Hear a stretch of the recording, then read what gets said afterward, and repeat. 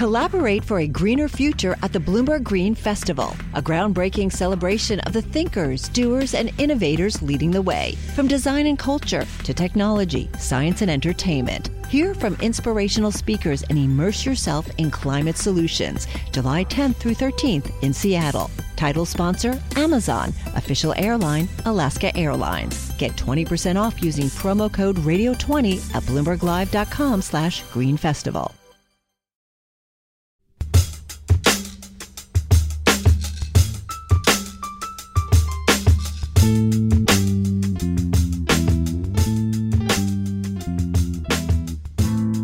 Hello, and welcome to What Goes Up, a weekly markets podcast. My name is Mike Regan, and I'm a senior editor at Bloomberg. And I'm Vildana Hajric, a cross-asset reporter at Bloomberg.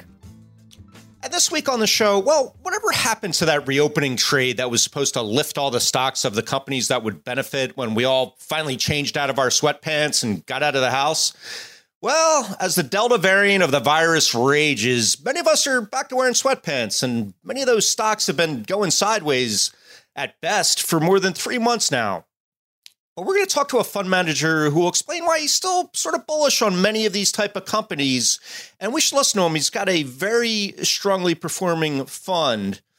And by the way, stick around till the end, because for some reason, Vildana is very excited to reveal the question that Jeffrey Gundlach is asked the most. I don't know why that is, Vildana, but you are very excited to reveal that. Well, you'll hear it when you hear it. It's very fun.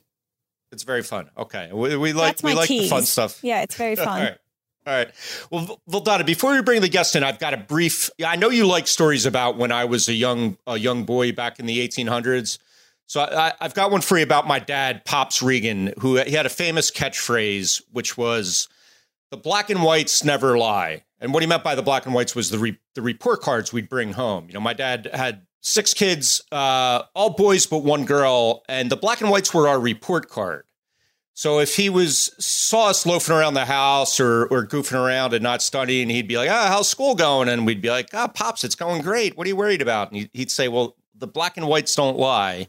Because obviously back then we only had black and white. They hadn't invented color yet. Yeah, I got that. Yeah. You got that. So I think of this every time we have a fund manager on, because I love to look at their performance and I say, you know, the black and whites don't lie there either. So this week's guest, I think Pops Regan would be proud of. Core portfolio fund, really killing the S&P 500, up almost 26% for the year.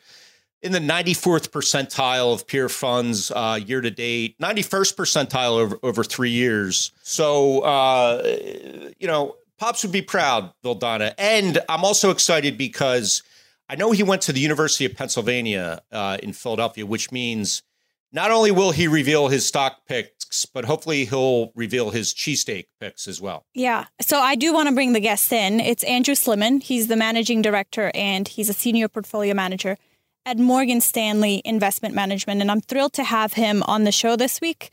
And I know, Andrew, you've written quite a bit recently, and you and I have chatted in the past before. But I do want to start out asking you about some of your strategies and the way you're thinking about the market.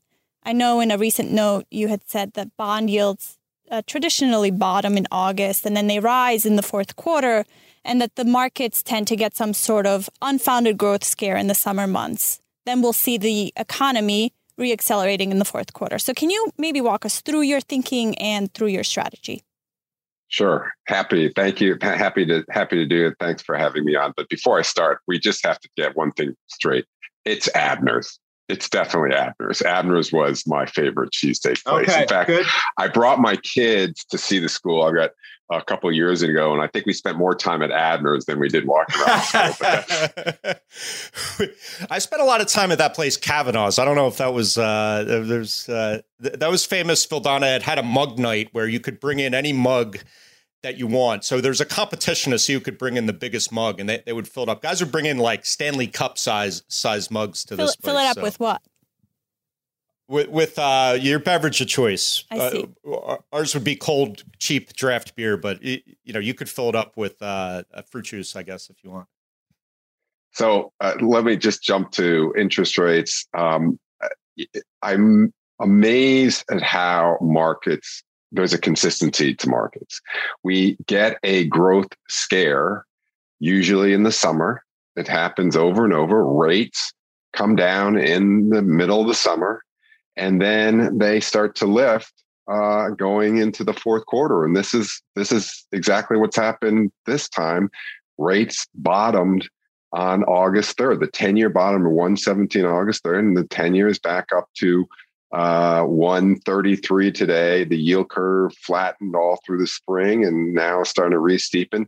So I think what's interesting, what fascinates me is that the financial markets predicted a slowdown starting in the spring. And then we got the economic data that validated it this summer. And now the financial markets are starting to predict an improvement in the fourth quarter, but we haven't had the economic data to validate it yet. I'm fascinated by that type of seasonality thing that you see every now and then. I've noticed it with the economic surprise indexes too. They always tend to bottom out in the summer, meaning, the data's missing estimates by the most of the year in the summer. I wonder if there's some human nature thing that, causes economists to be very optimistic at the beginning of the year and then, come to their senses. But, Andrew, to bring it back to the fund, that notion about rates creeping up, I wonder, is that sort of playing a large role into the picks in the fund? I notice a pretty decent heavyweight to banks and diversified financials. Is it that simple, that macro input, or these sort of idiosyncratic reasons why you're in each of these, a couple of regional banks? I noticed First Republic, SVB, Ameriprise. Is that part of it, or is there other stories as well? Yeah, well, look, so I went to Penn, but I also went to University of Chicago. So I've got a little bit of a quant bend as well. And I know that what defines a stock's performance is not only their fundamental, what's going on at the company level, but also their quantitative factor exposure. And those stocks that you all listed are value stocks, and they benefit from rising rates. And one of the reasons why we're having a very good year in our fund is simply that going into the spring, we were concerned about a seasonal slowdown in the economy. And so we downshifted some of those value names a little bit, and we increased our exposure to a little bit more of the risk off, the defensive type names, and that worked very well. But we're at a juncture where we're going the other way. So we've increased those positions a little bit because we're anticipating that we get to the fourth quarter, and then the economic data will say, oh, it's not so bad. The economy is picking up. And it's no different. You mentioned, Michael, early on, the reopening stuff.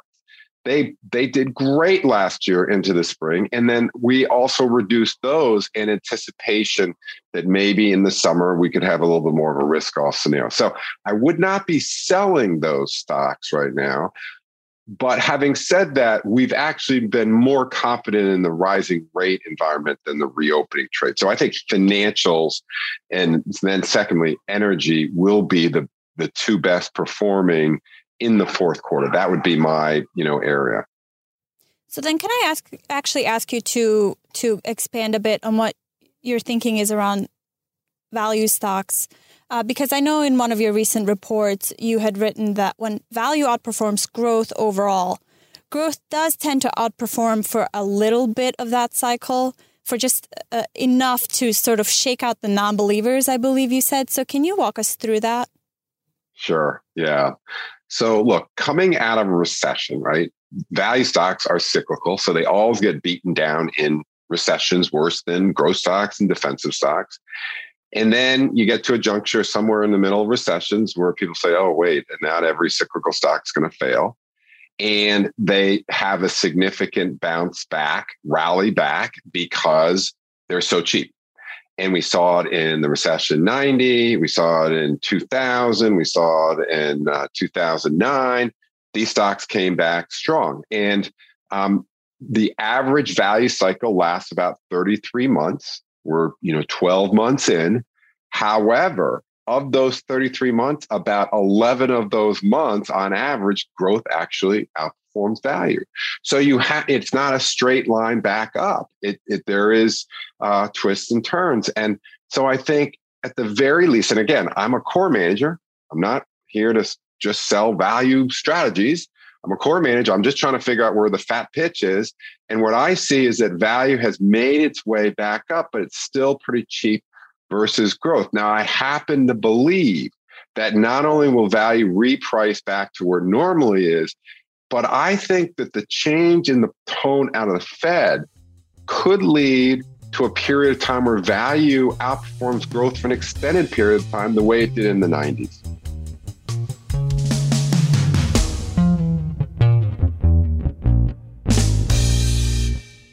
Hi, I'm Ron Kruszewski, Chairman and CEO of Stifel Financial Advisors. If you're not growing your practice, you're losing market share. Stifel is a growing entrepreneurial, advisor-centric firm built for successful advisors like you. Imagine having the resources of the largest wirehouses and the support of the boutique shops, but none of the bureaucracy to get in the way of you serving your clients. At Stifel, it's your business, your book, your clients.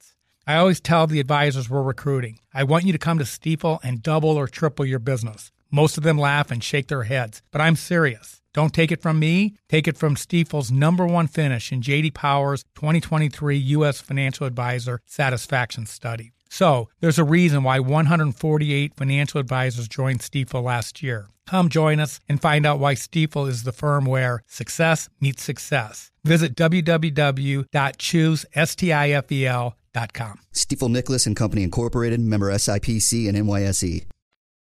I was going to ask you about that because it sounded like you were doing some very tactical type of adjustments there in the middle of the year. Is that sort of a byproduct of the boom and bust COVID era that you have to be more tactical than you maybe would otherwise, or were you guys always that sort of attuned to trying to time outperformance within any given year?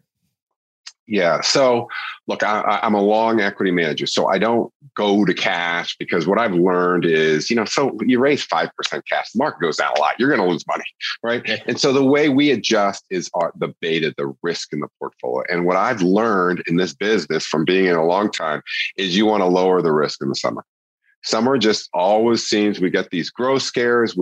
And yes, the S&P didn't really go down this summer, but a lot of stocks in the S&P went down a lot. Yeah. And so I just know that to reduce the risk, and the reopening trades and the value trades, they tend to have more risk than the defensives and some of the very mega cap tech stocks. So that's just a seasonal bet that this time was not different and turned out to be, the right call. And I also know that the fourth quarter, once, it's still mid-September, once we get through this period, the market tends to do well kind of, mid-October until mid-December. And I think earnings are going to be strong. So the setup is there once again. That seasonality, I think, is going to work this year like it has so far. Can I ask you to expand on that as well? Because one of the things I wanted to get your thoughts on is what's actually keeping dip buyers alive. So a lot of people had predicted that the summer would be choppy. August wasn't as terrible as many had projected. But is it purely technical that we haven't really had a 5% pullback in so long? I think it's been more than 200 days. Or are there actually some real fundamental underpinnings for that? Yeah, great question. So first of all, again, the cap-weighted S&P is at a high because those very big stocks are a little bit lower beta. They're lower risk. They can survive a low growth environment. So I think that really held up. The S&P 100 outperformed the rest of the 400 this summer. So that's held up the S&P. But I think there's two key reasons why we haven't had a pullback. Number one is that we're all talking about how strong the market is price-wise this year. But I think what we spend less time discussing is that actually the fundamentals have changed as good as the market has gone up. In other words, if I dial the clock back to the beginning of this year, and I took the Wall Street consensus of how much is the S&P going to earn this year, it was $165 a share. That's the Wall Street consensus of all the stocks in the S&P 500. That number is now at $201. So Wall Street has been too bearish by the magnitude of about 20%. And lo and behold, the stock market's up by 20%. So I think that's good earnings reports. I've been in this business long enough to know that when companies exceed estimates, stocks don't go down for long. And when companies miss estimates, stocks don't go up for long, right? It's a very simple rule. But, that's the first thing. Number two is, I think the other thing that's going on, and again, we talk to advisors, we talk to investors in our funds. And if I dial the clock back to last year about this time, the call that we were getting from investors and from advisors were, I have clients that think they want to get out of the market because, again, this is last year at this time, because the markets had a big rally off the low. There's going to be a COVID re-outbreak in the fall, and they think we're going to have a double dip, so they want to get out, right? That was the call that we were getting over and over last year. We're not getting that call right now. The call we're getting is, when is a pullback coming? I have so much cash, on my books. And so what I see happening is that when the market pulls back, we're getting money into our funds, right? We're getting money that's coming in because people are trying to buy the dips. So that, I think, is another thing that's supporting the market. And I guess if I had to throw a third is, the Fed hasn't changed policy yet. Don't fight the Fed. Boy, oh boy, has that worked. So I think those are the key. Fundamentals are better. There's a lot of liquidity, and the Fed's still your friend. I wanted to ask you about that. It's a great point you make because, we can all analyze to death the fundamentals of the economy and all the companies. But there is that other side of the equation, and that's the fundamentals of the investing class, whether it be individual investors or, institutional money or even companies themselves that have sort of beefed up their balance sheets, sort of preparing for anything last year, and now maybe have some more cash to buy back shares. Does that go into your thinking much, as far as, look at the personal savings rate in the U.S. last year, just went absolutely through the roof. So, and you look at, deposits at commercial banks or the money is sitting in money market funds that's just doing nothing. Does that influence sort of your opinion on where the market's going? Is the fundamentals of the investor class, and perhaps explain why maybe when you reflect back then on the fundamentals of the market itself, that they could, those ratios that we all sort of have our eyes glued on could get stretched beyond what might otherwise be considered reasonable because there is all this cash sitting around. Wow. Yeah. There's a lot in that question. That's my specialty, Andrew. I pack it in there. Yeah. You packed it. You started with corporate, and I want to just touch that. I do think that if fundamentals of corporations at the earnings level is great because they're just buying back a lot of stock, I don't think that the market will reward that as much as revenue growth. So first of all, what I see is strong revenue growth. But as it pertains to the individual, I wouldn't necessarily bank on just because there's a lot of cash, it means you can't have a market go down. But I think that plays into why we're not getting this, 10% plus correction, because there's too much cash out there. So I think, to me, the most important thing is really follow the fundamentals of companies. And I just think that we're going to have, we had a great second quarter.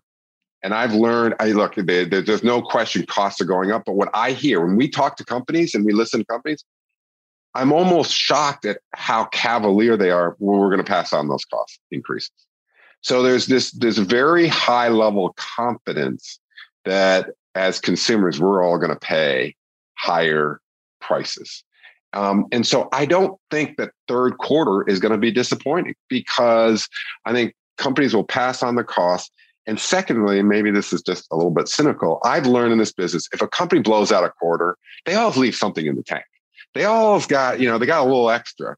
So they're not going to go from great earnings in the second quarter to completely miss the third quarter. So I think the revisions are going up. And to the extent that your question is you have consumer buying power, that kind of supports a market price. Now, let's face it, with the 10-year at 1.33%, the multiple in the market could be much higher than it is. But I think what the market is saying is, well, we know that's a little bit artificial. We know that the Fed's been buying. Rates are probably should be higher if it wasn't for the Fed. So I think that, that certainly supports the market where it is. But I think people focus a lot on stock prices, right? Because, look, Michael, if you go to an auto dealership, you get in the car, you can try the car out. If you go to the supermarket, you can smell the food and look at it.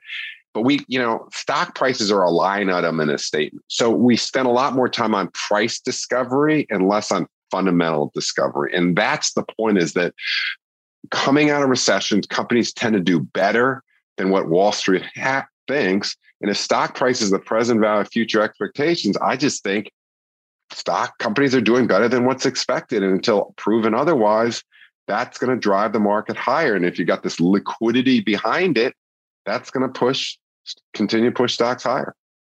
I know you mentioned earnings revisions have been trending higher. There's a couple of examples of companies that have revised guidance lower. And then at the same time, I keep seeing all of these surveys from portfolio managers who are downgrading their views on growth. So I'm wondering what you might say to somebody who is looking through the rest of the year and is thinking that growth could be slowing or won't be as robust as maybe they had thought earlier this year. My response is they might be right, but they haven't been right so far. I mean, I'm not, it's like the report card, the black and white report card, this is, all I'm doing is looking at the revisions that come out every week, and the revisions keep bubbling up. So people that have predicted that revisions are peaking and they're going to head down, they haven't been right so far. They haven't been right. And so, am I smart enough to know when that will happen? I don't think so.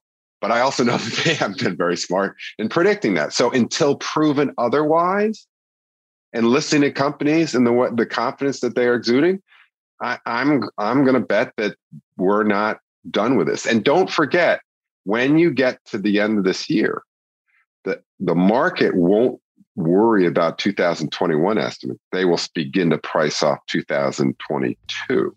And I think that will further justify it. Look, doesn't mean you can't have corrections. I mean, we could have a correction here. But I think with positive revisions and strong fundamentals and liquidity behind it, it sets up for a very good fourth quarter.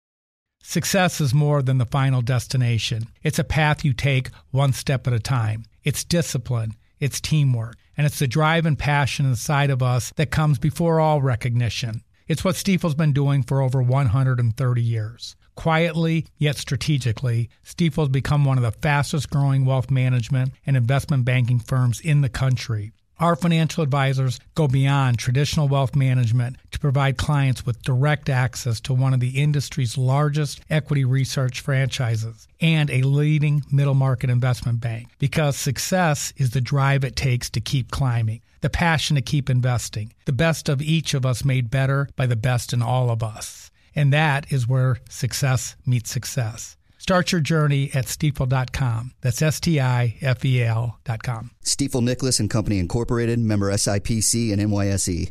All right, Andrew. In the press, I think we're the biggest culprit of building the wall of worry in the market, so to speak. So let me lay out every brick or some of the main bricks of the wall of worry. Let me know if any of them are spooking you or sort of how you would think about what the main risks are. Obviously, you mentioned tapering in the Fed. That's coming. That's one of them.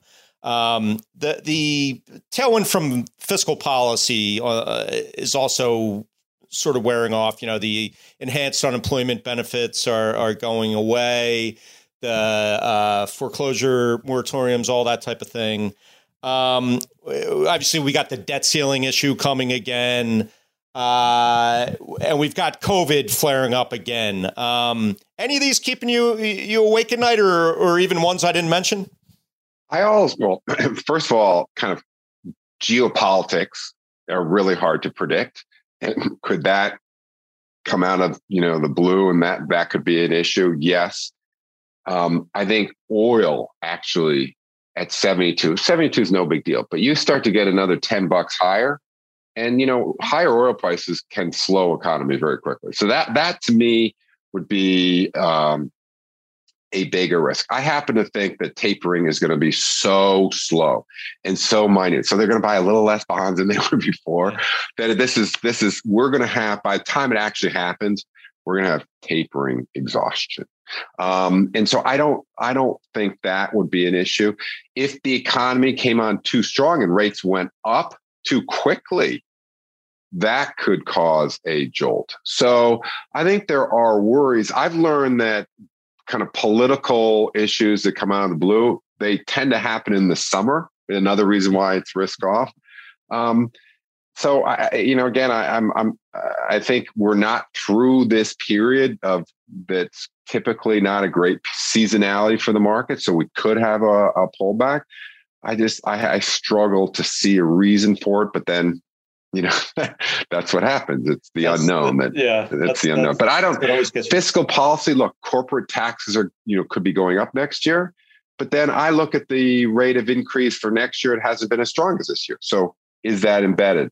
And as I said before, a lot of the industrials, they haven't seen an increase from potentially an infrastructure bill. So that could help. So there are offsets there to higher corporate tax. Let me unpack one thing you mentioned there, and that's the geopolitics. Something that's sort of amazed me is watching what's happened in China this year. And obviously, their U.S. listed equities just getting clobbered. That NASDAQ Golden Dragon Index down something like 50% on the year, just absolutely fried. And I know you, in the core portfolio fund, you got a little bit of MGM in there. They had some news this week with the crackdown on Macau. To me, so far, that seems to be the only thing that's really caught some U.S. names up in this China drama. Given everything else we've talked about, I guess that shouldn't be too surprising. But boy, a couple years ago, if we had talked about this kind of hard landing happening in China, I think all of our eyes would have fallen out of our heads. I mean, is this a risk that's maybe not being appreciated with Evergrande and all the regulatory crackdowns going on in China? Is that a risk to the U.S. in your opinion? I think it's a risk to investors. I'm not sure it's as risk to the U.S., but to the extent that you have U.S. companies or there's a lot of European luxury goods companies that have high exposure to China, and MGM you listed is not one of them, then they are very vulnerable if you have, this rolling regulatory crackdown. So, my first piece of advice is make sure, what you own and make sure they don't have too much China exposure. Now, having said that, look, this is not the first time that you've had a regulatory crackdown in China. And it happened in 2018. It happened in 2015. Maybe this is more difficult. But I'll tell you, when I hear people say China is uninvestable, it usually comes when the stocks are down 40 or 50%. And that has created a very good opportunity to invest, assuming you have the right time frame, assuming you have a strong stomach and steely nerves, and you're not going to be frightened out of the headlines. But I would be very careful, because you got to make sure you don't have too many, because, to say, put a stake in the ground, say today's the bottom, I think it's tough.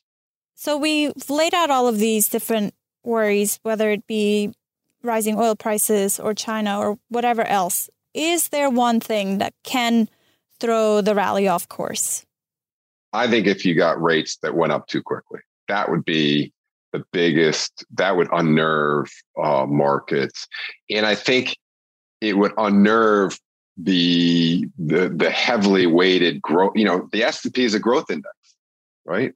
And so if you have rates that go up quickly, it would unnerve the S&P as it's weighted now in growth stocks. I'm not sure it would kill financials or energy materials, but I think it would hurt the S&P. And to me, that is the risk, is investors, because of since the great financial crisis, investors are way overweight in growth stocks.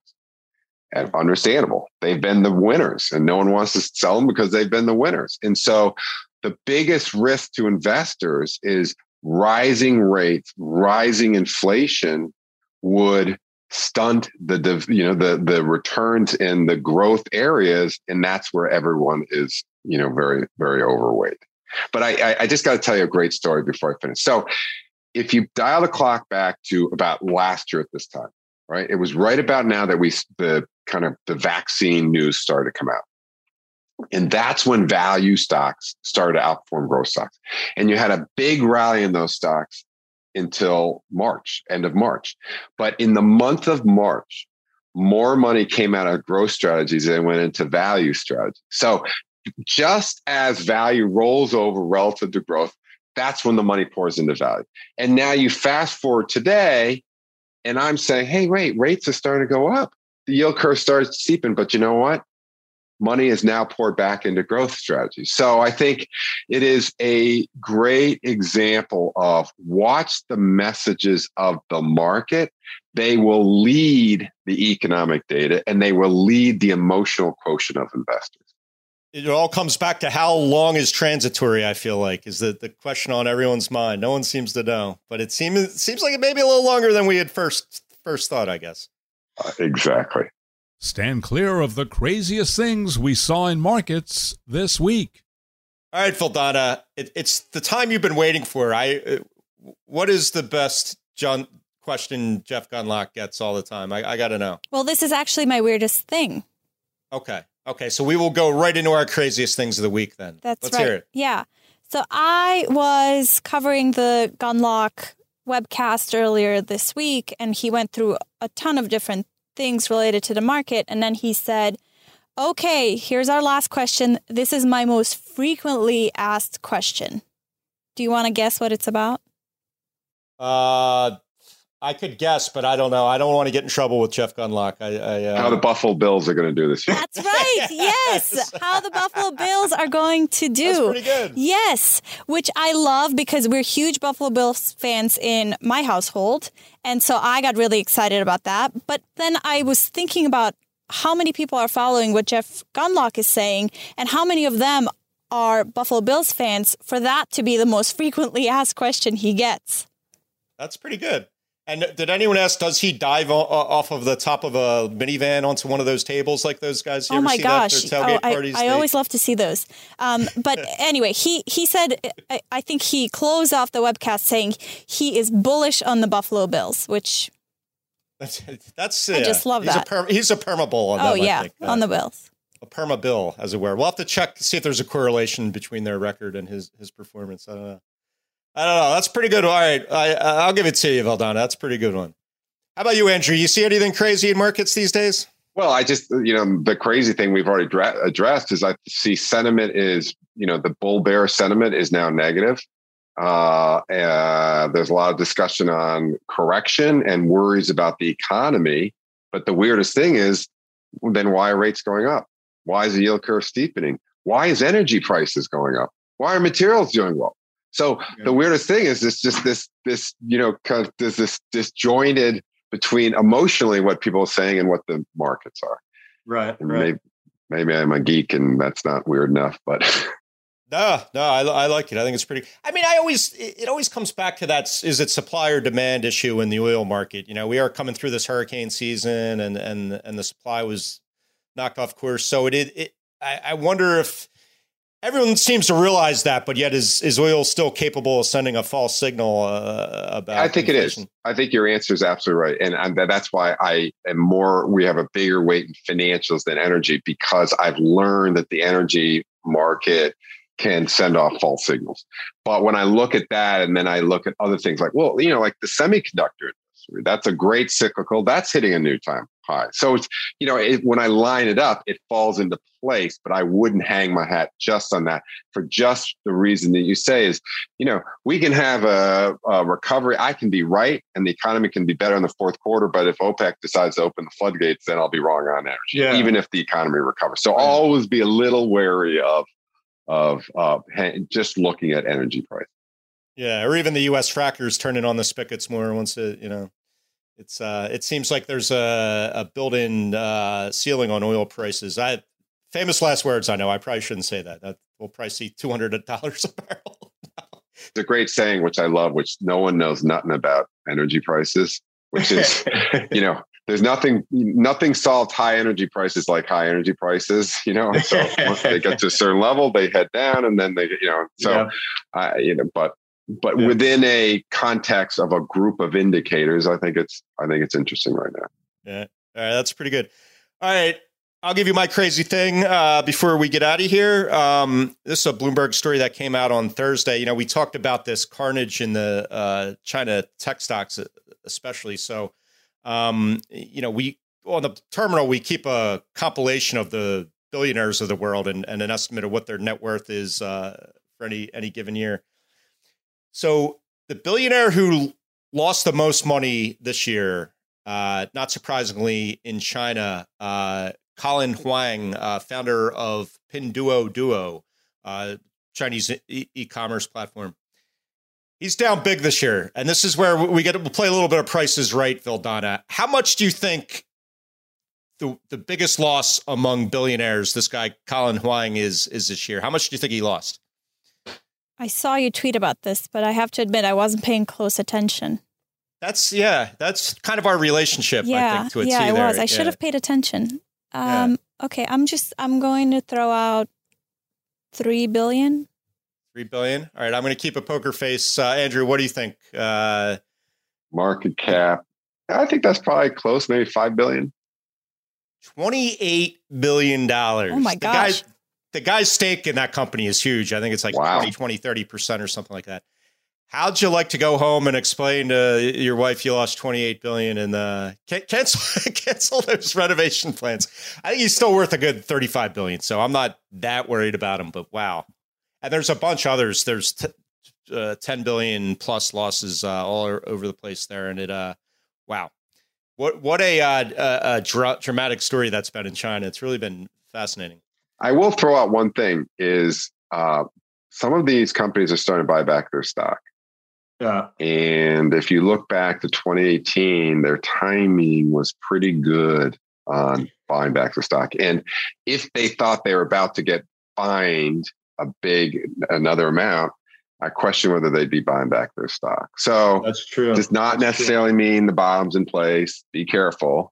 But usually they do have a history of kind of starting to step in at a good time. And the stocks are down a lot. Huh. That's interesting. What a great tidbit. Might be a story for you there, Vildana. See, you pay attention to him, but not just to me. Always. See how it works. All right. Well, Andrew, so nice to have you. Hopefully we can do it again. Absolutely. Good. Thank you for having me. Thank you, Andrew.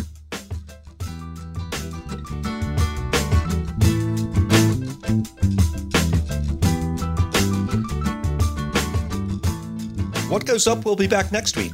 Until then, you can find us on the Bloomberg Terminal, website, and app, or wherever you get your podcasts. We'd love it if you took the time to rate and review the show on Apple Podcasts so more listeners can find us. And you can find us on Twitter. Follow me at Reganonymous. Vildana Heinrich is at Vildana Heinrich. You can also follow Bloomberg Podcasts at Podcasts. And thank you to Charlie Pellet of Bloomberg Radio and the voice of the New York City subway system. What Goes Up is produced by Topher Forhes. The head of Bloomberg Podcast is Francesca Levy. Thanks for listening. See you next time.